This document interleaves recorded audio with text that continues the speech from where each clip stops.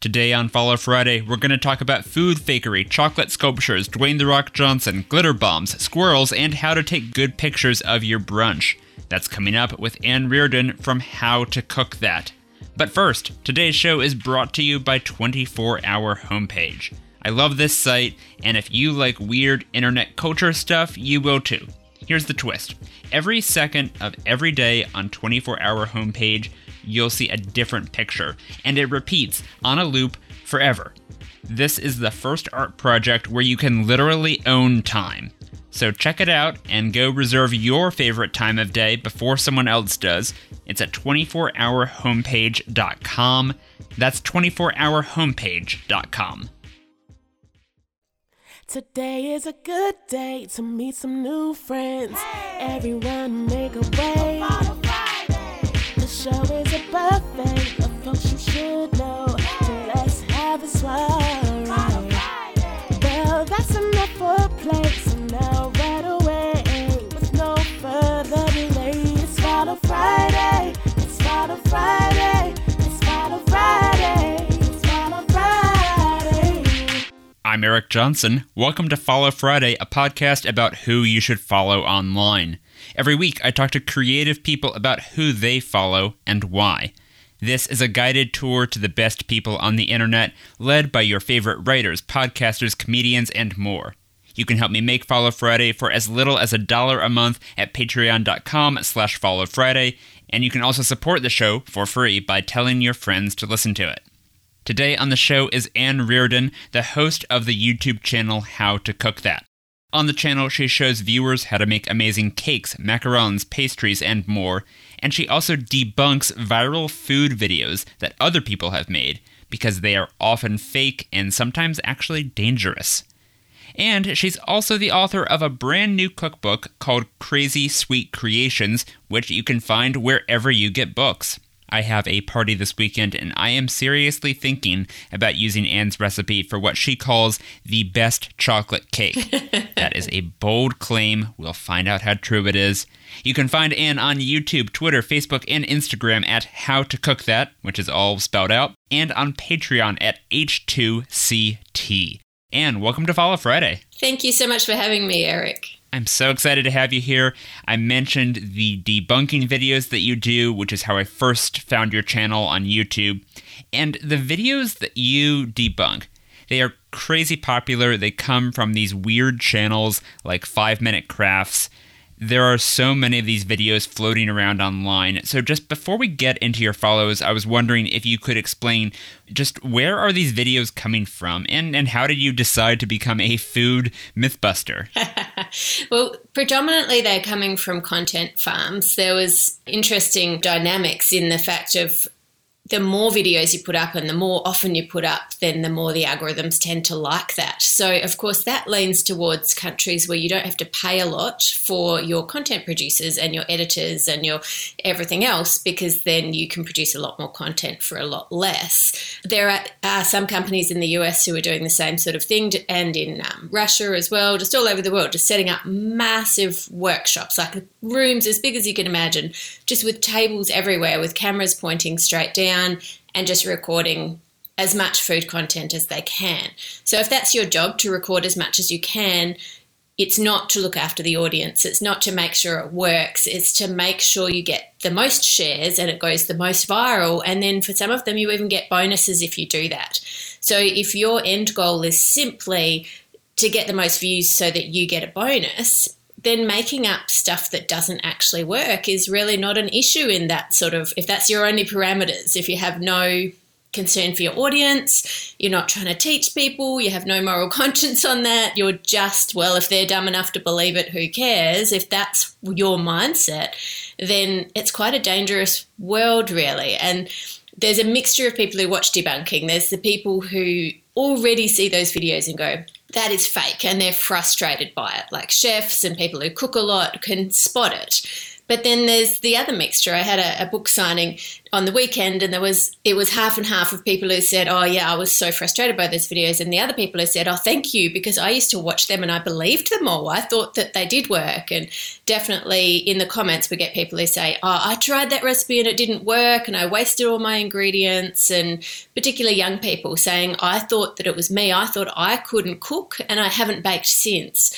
Cooking is science, so really it's not just misinformation, because misinformation is you saying, I think this works, but really it doesn't. But you believe that it does. You think that's misinformation. Disinformation is when you know it doesn't work and you're putting it out there as if it does. And so it's disinformation about science for a whole generation coming through who are going to not know how to cook. Yeah, and they look so snazzy and professional, like they could have come from a real, reputable source. And so this is a classic disinformation problem, where just because something looks the way you'd expect professional videos to look, that doesn't mean they're telling the truth. That doesn't mean they care at all about your safety or about empowering you to learn how to cook anything. Correct, but you're also right there in that the video production quality is very good. The editing's very good. That side of it is well done. So it's a matter of teaching people how to check the source and knowing if the source is reliable. And some people go, oh, well, they did that video and that video works. And that's how disinformation really gets through, is if you mix in the disinformation with some truth. If everything you did was fake, then people would know it was fake, or they would know it was for comedy. So like a channel like How To Basic, I don't know if you've seen his, but everything starts out as if he's doing out how to and ends up with him throwing eggs at things. Like, everybody knows that's comedy. It's not a how-to video. It's a different category, but that's not where these fall into. Enough talking about fakes, let's talk about some real folks who Anne Reardon follows. You can follow along with us today. Every person Anne recommends will be linked in the show notes and in the transcript at followfridaypodcast.com. It's Follow Friday. So, Anne, before the show, I gave you a list of categories. I asked you to tell me 4 people you follow who fit in those categories. We're going to start with someone who's an expert in a very specific niche that you love, and that's Amaury Guichon. I think I'm pronouncing that right, from the Pastry Academy. You can find him on Instagram at Amaury Guichon, which is spelled AMAURYGUICHON. I'm so glad you pronounced his name, because I'm not sure how you pronounce it. I've never met him. I just follow him. Yeah, exactly. No, I went to like an online pronouncer website, and I'm imitating what they told me there. I'm not sure. I apologize if I got that wrong. But Amaury is a pastry chef, but there's one thing in particular he does that is just astounding. Do you want to explain what he is an expert in specifically? Sure. He makes amazing chocolate sculptures. So he started out as a savoury chef, training as that when he was 14, and then he quickly swapped over to do pastry chef. Born in Switzerland, went over to France and Paris and did some training there as well. And even as an apprentice, he was winning the awards he won the award for the best pastry chef apprentice in France. And he wasn't even from France. He's amazing. So the chocolate sculptures he does, he was working in Vegas for a while, and you could tell he had unlimited budget on the amount of chocolate and these amazing tempering machines, which costs a fortune. And he was just making these amazing sculptures, and still does. And they look real. Like, there's a violin that if you didn't know it was chocolate, you would walk past it thinking it was a violin. He just has some really very creative, realistic stuff. Even things like weights, like for weightlifting weights that are made of chocolate. I saw this. This was for Dwayne Johnson's birthday. He made a dumbbell. That's right. It looks so real. That was the first thing of his I watched, and I was like, that's not chocolate. Oh my God, it's chocolate. It's incredible. It is. Yeah, it's chocolate, and he's got a great lamp. If you look up his Instagram and click on the lamp, because you'll just think he's looking at a lamp, but of course it's cake down the bottom and chocolate for the rest of it. And even the globe is made out of sugar. It's, really well done. He's very talented. So do you know from your experience, you said that some of the equipment he's using would cost a fortune, but for something like the dumbbell or the lamp, like, how time intensive are these projects? Do you have a sense of how much time it's taking him to make these sort of sculptures? Would this be like something you would do in a day, a week, a month? Well, the thing with chocolate, obviously, is you've got time waiting for it to set, because chocolate has to be tempered. You have to get the temperatures exactly right, which is where a tempering machine helps, because he doesn't have to hand temper his chocolate every time. But A dumbbell would probably be one of the easier ones that is done. Like you could do a dumbbell in not including setting time. You could actually make the components in probably an hour and then just leave it to set, put it together and dust it with the luster dusts or spray it with the spray gun he's got. But things like the lamp, that'd be at least a day, if not two, because you've got baking time in there. He's got a cake in the base as well. So yeah, at least a couple of days there. Yeah, because I was wondering, I mean, some of them they're like life-size sculptures where you had like a lion or like a mother and baby sea turtle, all these things where I was just wondering, like, is he putting this in the freezer for a week just to give himself time to do all the details? But it sounds like maybe not. It sounds like if he has the right equipment, he's able to speed up the process quite a bit then. Well, chocolatiers have special rooms that they work in that are at the perfect temperature for them, and they can adjust it exactly so that if they want it to be just setting temperature, they can adjust that. If they want it a little bit warmer, they can change it. So for something like a chocolate sculpture, that is really ideal. As someone who works with chocolate a lot and doesn't have that, it swings depending on the temperature of the day, how easy or hard that build is going to be. Whereas if you've got the room that you can set it exactly at, then that works a lot better. But the big sculptures will take, even someone like him, it'll take days, because if you pour a large slab of chocolate, you can't just chuck that in the fridge to set or it won't temper properly. Most people would be familiar with tempering even if they haven't used chocolate before. If you've ever bought chocolate and it looks white on the outside, that means it's bloomed. So some of the fat or the sugars come to the surface, which can happen if it's properly tempered but you don't store it at the right temperature. Chocolate likes consistency. If you put it in the fridge, take it out, put it in the fridge again, it can bloom and go like that. It's not off, it's just it changes, and you don't want your chocolate sculpture looking like that. So it's all got to be set at room temperature. It's all got to be, so it's a bit of a slow process, just waiting for things to set. Right. Well, as a casual non-chocolatier here, I can just watch Marie's videos and just be, amazed by the artistry. But you are a professional. You've made stuff like this. Maybe not quite as ambitious as the sea turtles or the dumbbell yourself. But can you talk about what you get out of watching his work? Yeah, I mean, I was doing chocolate sculptures on a much smaller scale before I found his work and was watching it. I love the fact that he's taking the time to get someone to film it even, because you can see he's using both his hands. He's got either setting up a camera on a stand, or often it looks like someone else is filming it, and just sharing the process, because a lot of people don't share their processes, and I think that that's what amazes people. If you just show the lamp, people will go, that's a lamp. I remember early on when I showed a handbag cake on Instagram, people are like, that's not a cake, it's a handbag. I'm like, no, it's a cake. And so I made it myself. I promise you, it's a cake. It's a cake, that's right. So from then on, I knew I had to share a photo of it cut as well as a photo of it as a cake. So it's a bit the same with his chocolate sculptures. They're so perfect. You need that how-to process, even though it's not the whole thing, it's just some of it, in order to go, oh wow, like he made a spring out of chocolate that's actually springy, like to be able to see that come together. I think it's art. I think he's an artist, and his chosen medium is chocolate. Yeah, I mean, I was thinking about it sort of in the terms of a magic trick, where the whole thing with a magician, right, is they don't show you how it's done. It's just supposed to be, mystical, and you're left guessing, how did that person get from there to there? Where did those doves come from or whatever? But actually watching some of his videos, seeing the process, seeing the video of how it's done makes it just even more impressive, because as you're saying, it is craftsmanship, it is artistry. So exactly. He is very talented at what he does.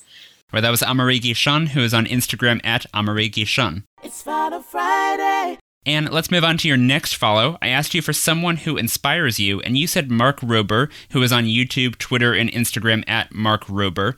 And that's spelled MarkRober. He's a former NASA and Apple engineer who has had several viral video hits. Even though I didn't subscribe to his YouTube channel before this, I realized right away, oh, I've seen this guy already. So explain what Mark does and why you say he inspires you. Sure.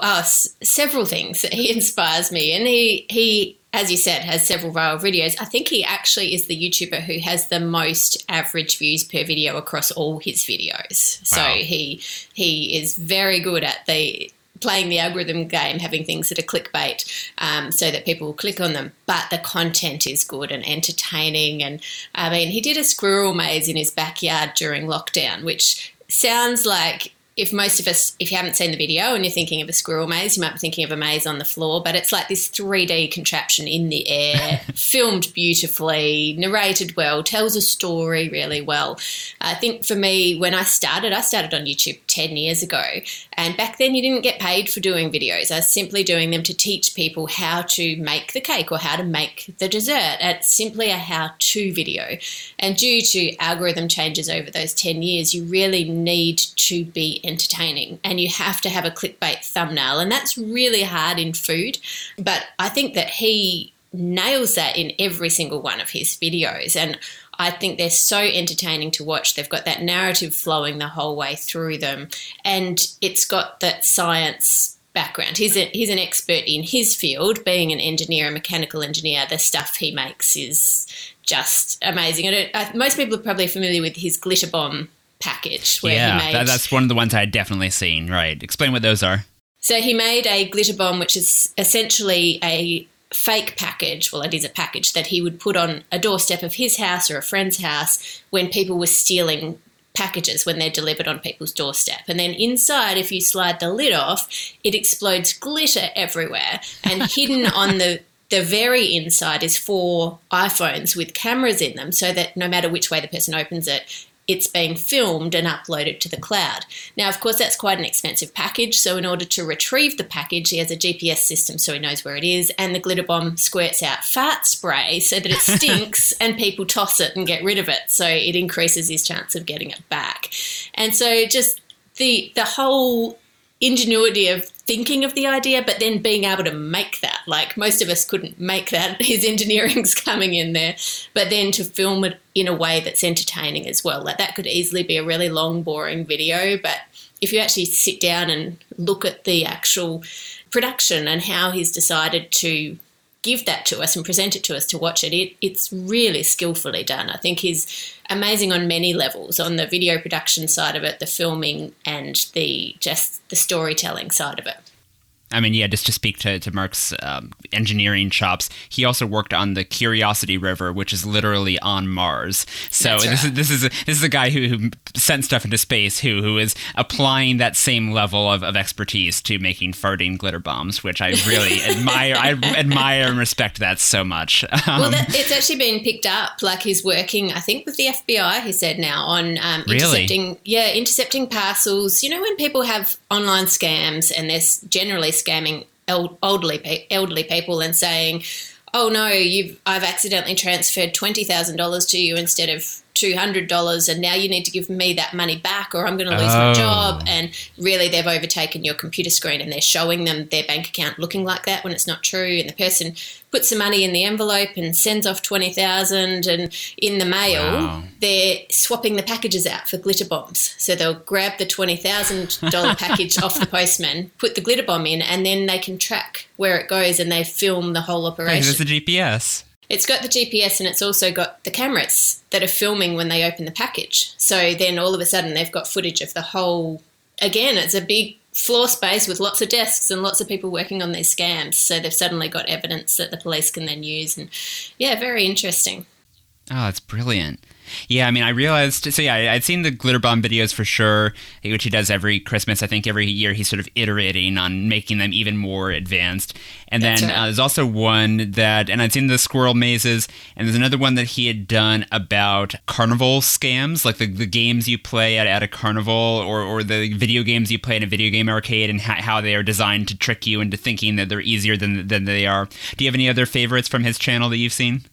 Oh, so many. I liked one he did a while ago. Every year he does To Save the World, something that's in the brackets on the end of it. But he did one that was explaining some engineers who they make medical devices that normally are not accessible to people who live in poverty. So, for example, if you suspected you had malaria, we would get a blood test and it would go into a centrifuge to spin the blood, and then it would go under a microscope. Well, the centrifuge and the microscope both require power and thousands of dollars. So if you're out in poverty in the middle of nowhere, that's not a possibility. So these engineers, their job is to create as cheap as possible way of doing that test to save people's lives, because often by the time they've got enough symptoms that they know it is malaria, for example, they then have to walk 3 days to the hospital and they are no longer alive in that time. So if you can diagnose it earlier, they can walk 3 days in the early stages of malaria and then they can get to hospital, get treatment, and it saves their life. So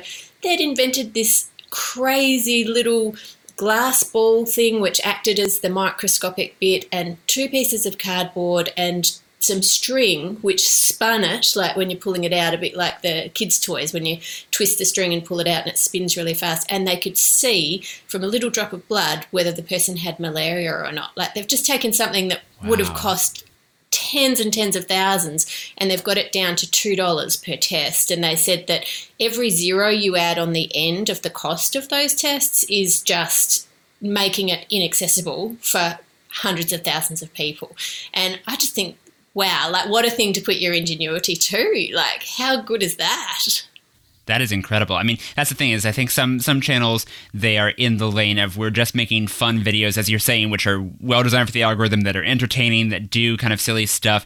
But I love it when you have a channel like this with someone who's clearly very smart, very talented, who is putting those skills to a good use. I love, generous, and thoughtful people online. This is a great recommendation. Well, that was Mark Rober, who is on YouTube at Mark Rober. We're going to take a quick break now, but we'll be back in a minute with Anne Reardon from How to Cook That.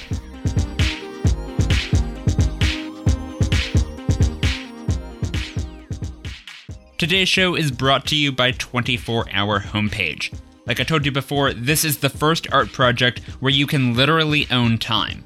Every second of every day, you get a different picture. So sometimes it'll be a cool webcomic you should check out, or an artist who makes really original t-shirts, or a plugin for your browser that you should be using.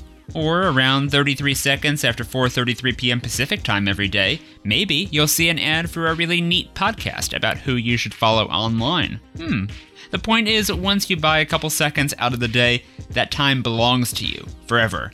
Every day at that time, whatever pictures you choose to put there will reappear for everyone. So whether you want to tell a story, promote a business, leave a memorial for someone, or just make people laugh, you should check them out at 24hourhomepage.com. That's 24hourhomepage.com. It's Follow Friday. Welcome back to Follow Friday. And I asked you to tell me about someone super talented who's still under the radar, and you said Joni Simon, who's an educator and a food photographer. She's on Instagram and YouTube at The Bite Shot. So if I'm not mistaken, Joni is the photographer for your book, Crazy That's Sweet correct. Creations. Is that right? Yeah. Found her on YouTube. Yeah, I was about to ask. So you found her just through watching her YouTube channel? Yes, I've been watching her YouTube channel for quite a while and I just loved... There was something I couldn't put my finger on with her photos, but now that she also has a book, she has a book called Picture Perfect Food, and I've bought that book and read it cover to cover. It's amazing. And I think the thing I couldn't put my finger on is she has a qualification in fine art. So it's the placement of things. Like if you showed me 2 photos side by side, I could say, yes, that one looks better. But she could tell you that one looks better and why. And if you gave her the first poorer composition, she could just move it around and make it look good. Whereas the rest of us just keep moving it around, taking a photo, moving it around, trying to make it look good. She knows. She just knows what is going to look good as far as placement. She just has all that composition side of it in her head somehow. She's a bit of a genius when it comes to food photography. And she has a channel on YouTube and I think she should have way more followers and way more subscribers because she is brilliant at what she does. And I think a lot of what she does you could use in other areas of photography, not just food, but she talks a lot about you don't have to have the best camera. Like she does whole videos on how to take things with an iPhone and how to set up this and how to use just one light. And so I like the fact that she doesn't say you need to have, again, $100,000 worth of photography and lighting equipment to take this photo. She'll show you can do this if you get your composition and your lighting using natural light and just your iPhone. Like, it's very accessible. That's the thing, yeah, the equipment has never been cheaper to start taking photos of things, but someone like her, where she has a very clear, artistic eye for how to position things, how to use light, everything you're talking about. There's still a big barrier there that I think stumps a lot of people when they if they're trying to impress their friends on Instagram or whatever. It's much harder than it sounds. It is. It sounds like it'll be easier. Then you take a photo and go, well, why? How have they got the steam in their shot and steam just doesn't show up when we take a photo? She's got a whole video on how to capture steam. I saw that. Then, yeah. And then even in her book, she's got a whole chapter on composition and layout. I learned so much looking at that, which is good for video as well, not just photography. I feel like even though she just does food photography, she's taught a lot to me about videography, which she probably doesn't know. But yeah, and she's a lovely person. So she was a dream to work with. She's just a beautiful person. Yeah, talk about how that worked, like working with her, because I assume that you were writing your cookbook during COVID, like while you were not able to travel, right? And I think she's based in Arizona, so she presumably wasn't traveling. So what was the process for the two of you collaborating for Crazy Sweet Creations? Correct. Well, we're still not allowed to travel in Australia. We have an international travel ban, so we're still stuck here. We can't go anywhere. Well, we probably could leave, but we wouldn't be allowed to come back, so that could be an issue. So the way it worked with Joni was I spoke with her, and not fortunately because of COVID, but the only good thing from COVID was we were able to get a top pastry chef from a hotel who was out of work because the hotel was shut to do the cooking, so to remake the recipes. And on the chocolate cake note, he said, that's the best chocolate cake I've ever had. I'm going to use that recipe now. All right, that's another endorsement. So he would recreate them. Some of them I would be on a Zoom call with him for, like the sugar bowls. I wanted a particular colouring on it, so I was just chatting with him over Zoom while he was making it, saying, can you put that drop of colour on that side of the pan and that side, and then pour it straight, and just explaining it as we went, which was good fun. And then Joni would initially, for the first photos, like every photo she'd send me the layout with, say there was a dessert in the middle, she'd have something similar coloured screwed up piece of paper in the middle so we could kind of picture what it was going to look like, and I would approve the layouts or say that dessert looks better photographed from the top, so can we keep that layout for a different one, swap it out, all that sort of thing. And then, some of them I was on Zoom for the actual photo, and then after a while, once she knew what I liked, was confident exactly in what she was doing, we basically just pre-approved the layouts and went from there. This may be an impossible question to answer, but I'm going to ask it anyway, which is, obviously all of her photos are great in the book. None of them are bad, but do you have a favorite? Surprisingly, I really like the carrot cake one. I don't know why. That's not my husband's favourite one, but I really like it. There's something about that one that I like. I also there's one of the choux pastry that was just unfilled before you get to the actual croquembouche, and the lighting on that is just beautiful. Like, it's a really simple photo, but it just captures like you actually could just pick one up and eat it. There's so many photos in there I like. Even the photos at the beginning, which are just like the title pages, which a lot of the photos, I made it hard for her because I said what I would like is for any of the recipes that don't fill the page completely, I want the writing to go over the photo. So I had to send her then a template for each one of how much room had to be completely blank in the photo. Right. So it makes the layout a lot harder because normally you can zoom in or zoom out on a photo because they're such high quality. But if you need a specific sized space for writing, you then can't zoom in and zoom out anymore. So you have to get it right. So it was a bit of a challenge, but she handled that challenge perfectly. Oh, that's amazing. That was Joni Simon, who's on Instagram and YouTube at The Bite Shot. It's Final Friday. We have time for one more follow today. I asked you for someone who makes you think, and you said Reid Hoffman, who is a venture capitalist near where I live in Silicon Valley, previously the CEO of LinkedIn, among many other things. He's on Twitter and LinkedIn at Reid Hoffman, which is spelled ReidHoffman. But the thing that you mentioned in your email that you specifically follow is his podcast, Masters of Scale. Talk about this podcast and why it makes you think. Correct. So Masters of Scale, I have listened to and picked out different ones on and off over a long time. I just love, because he is who he is, obviously being involved with LinkedIn, he has the pull to be able to have whoever he wants on his podcast. So the people that he interviews are people who you'd never usually get access to. So I mean, he has everyone on there from, I don't know, Barack Obama and Bill Gates and everyone. Basically, anyone in business, any founders of any big startups, the lady who started Canva, all the different ones are all on there. But he also does podcasts as well about specific business things, and he'll pull, like if he's trying to teach one thing, he'll pull on the pool of all the podcasts he's done examples from the different people. It's really well produced. A bit like your one is very well produced. This podcast is nice and pleasant to listen to, and he just has that pull power of having amazing guests where you can really hear a lot of the stories and the things they go through, and just things I haven't thought about before, like some of the businesses that have turned 100 years old and that there's not actually a lot of them. A lot of companies fold before then. And one of the underlying things that a lot of the ones that lasted that long was that they were family companies.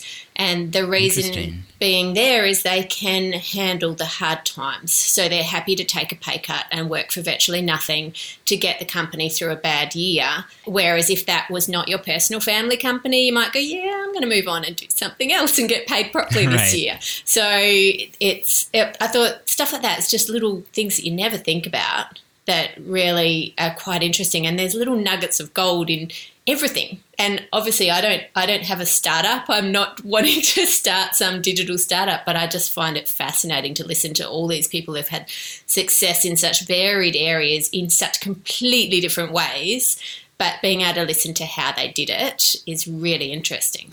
And I bet there are some transferable lessons that you can apply to your own business, your own YouTube channel and the book sales and things like that. Do you remember anything? Is there anything that jumps out in your memory of something that you were able to transfer in that way, that you were able to translate from these big tech businesses into making your own work better, more successful?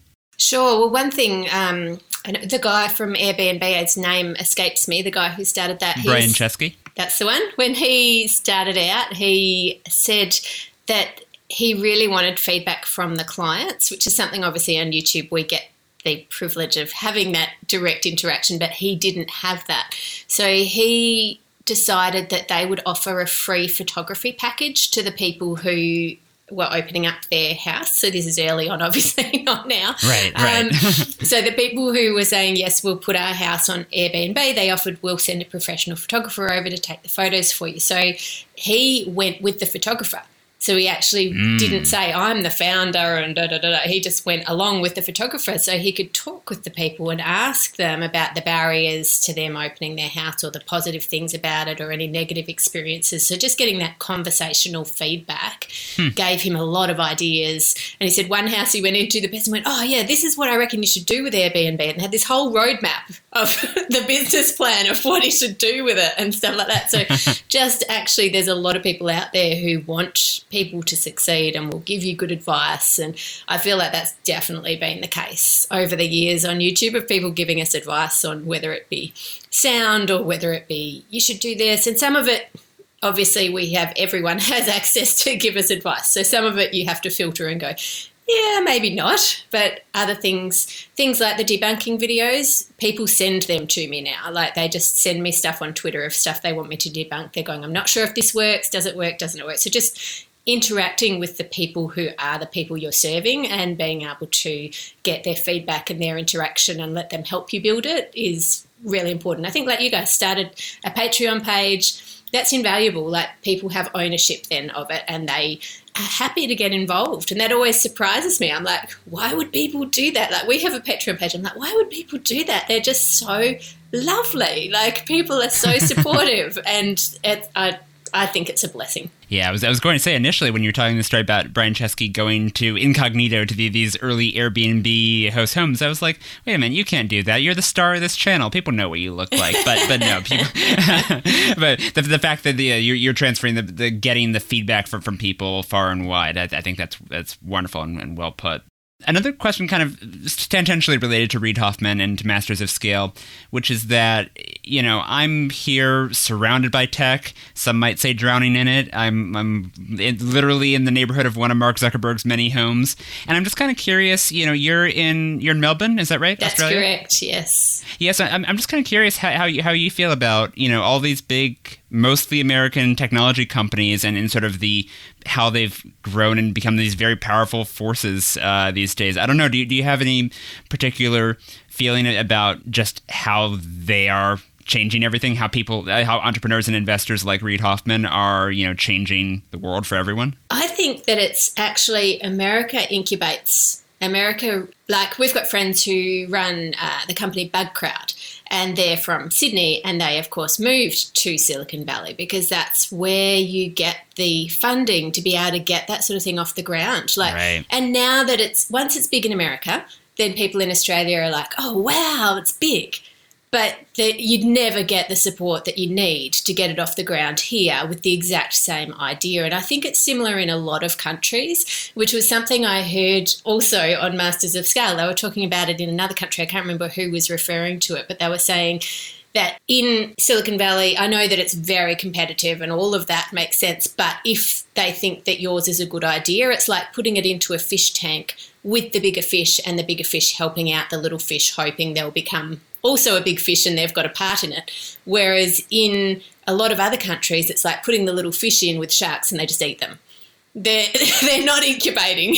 They're not helping. They're just, no, we don't want you. We don't want your competition. Out you go, or you're no good. So I feel like there's a reason why it is centralized around Silicon Valley and around some of those areas, is because I think that it's been seen before that you can go from small to massive if you've got the right idea. And it's not going to happen every time, obviously. So it's not just a walk in the park and everyone's going to come and fund you because your idea might not be one of those ideas, incredibly competitive and all the rest. But I feel like there is potential there of, if people see your idea as an actual good one, they're going to incubate that and grow it and help it do well. So I think there's a reason why they're all centralized over there.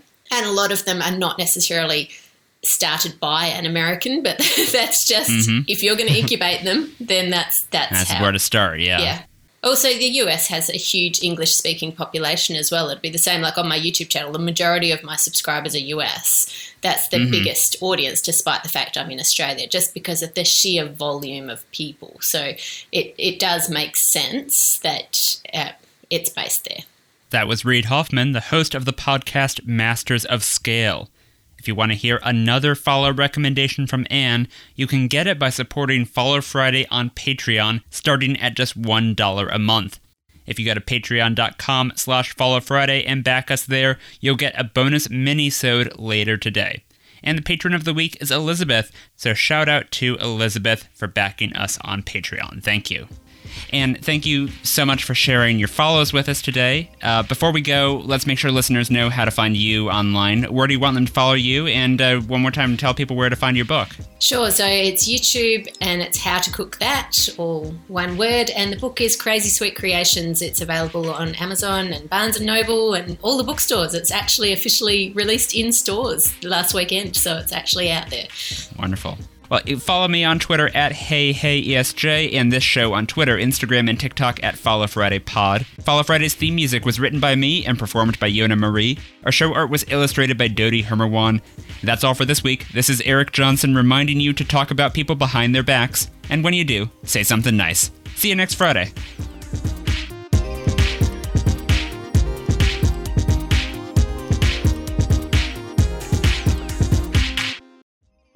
One more time, thank you to 24hourhomepage.com for sponsoring this episode of Follow Friday. I was talking with Justin, the engineer who made the site, and he describes it as a 24-hour movie dedicated to internet culture. I love that. There are only 86,400 seconds in a day, and a bunch of those have already been claimed. So if you want to take part in this really cool art project, you should hop on over to 24hourhomepage.com. That's 24hourhomepage.com.